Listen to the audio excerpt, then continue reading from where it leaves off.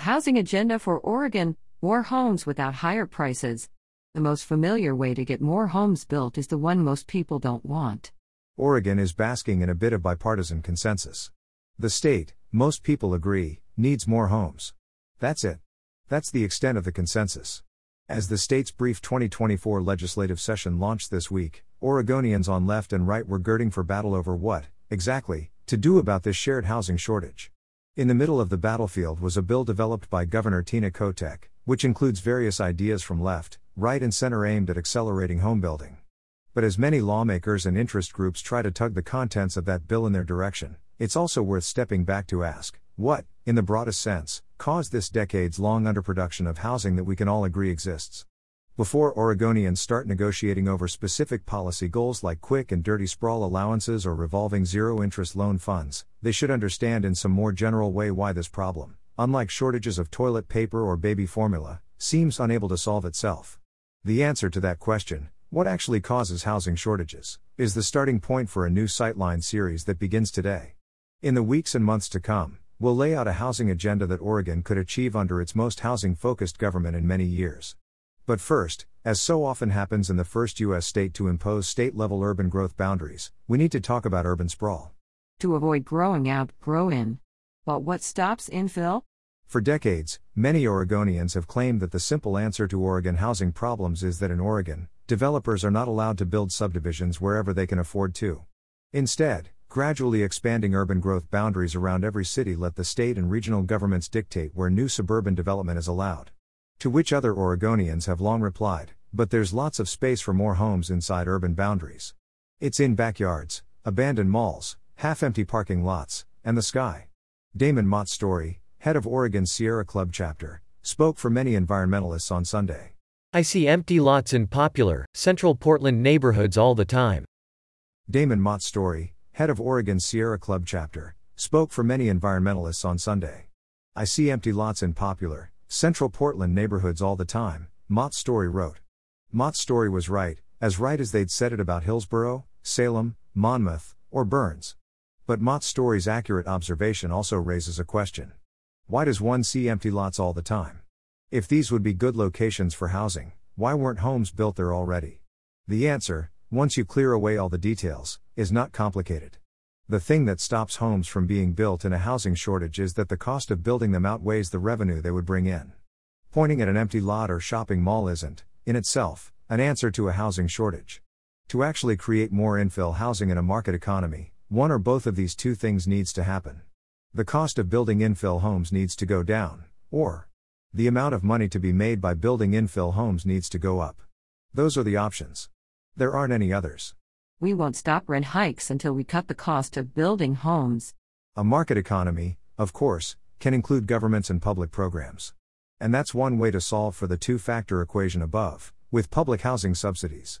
When the government spends tax money to subsidize a poor person's rent, or to hire people to build and manage a new below-market apartment building, that's a form of option 2, above. This can be good.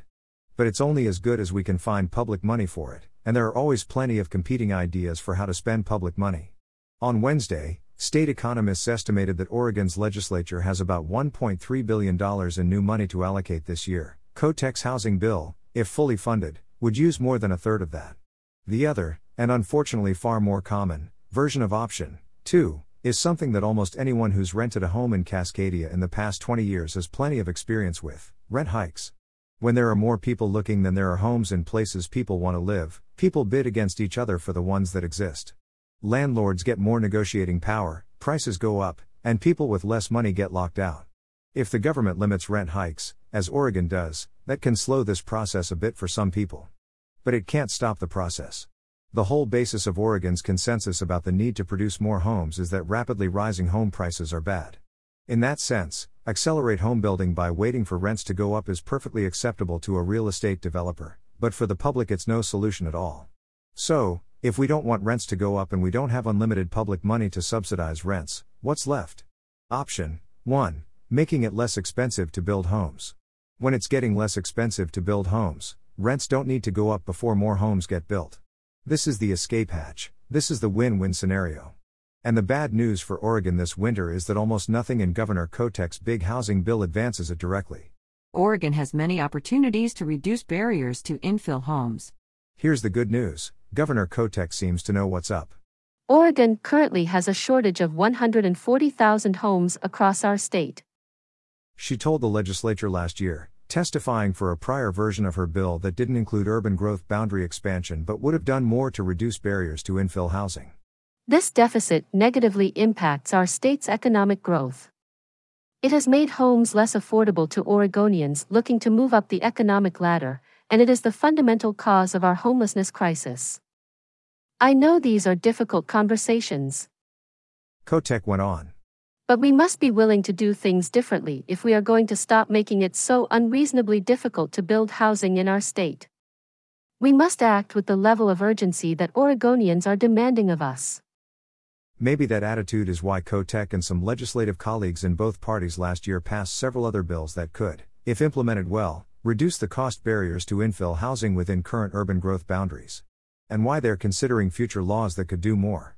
In this series, Sightline will look, one by one, at these opportunities for Oregon to find an escape hatch from its housing shortage.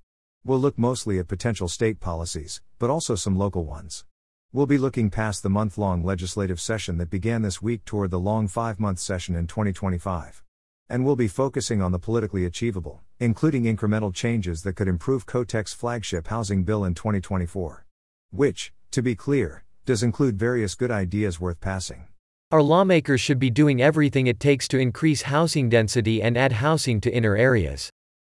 Motz-Storey, the Sierra Club director, wrote on Sunday. Maybe, even in an election year, most Oregonians can agree on that.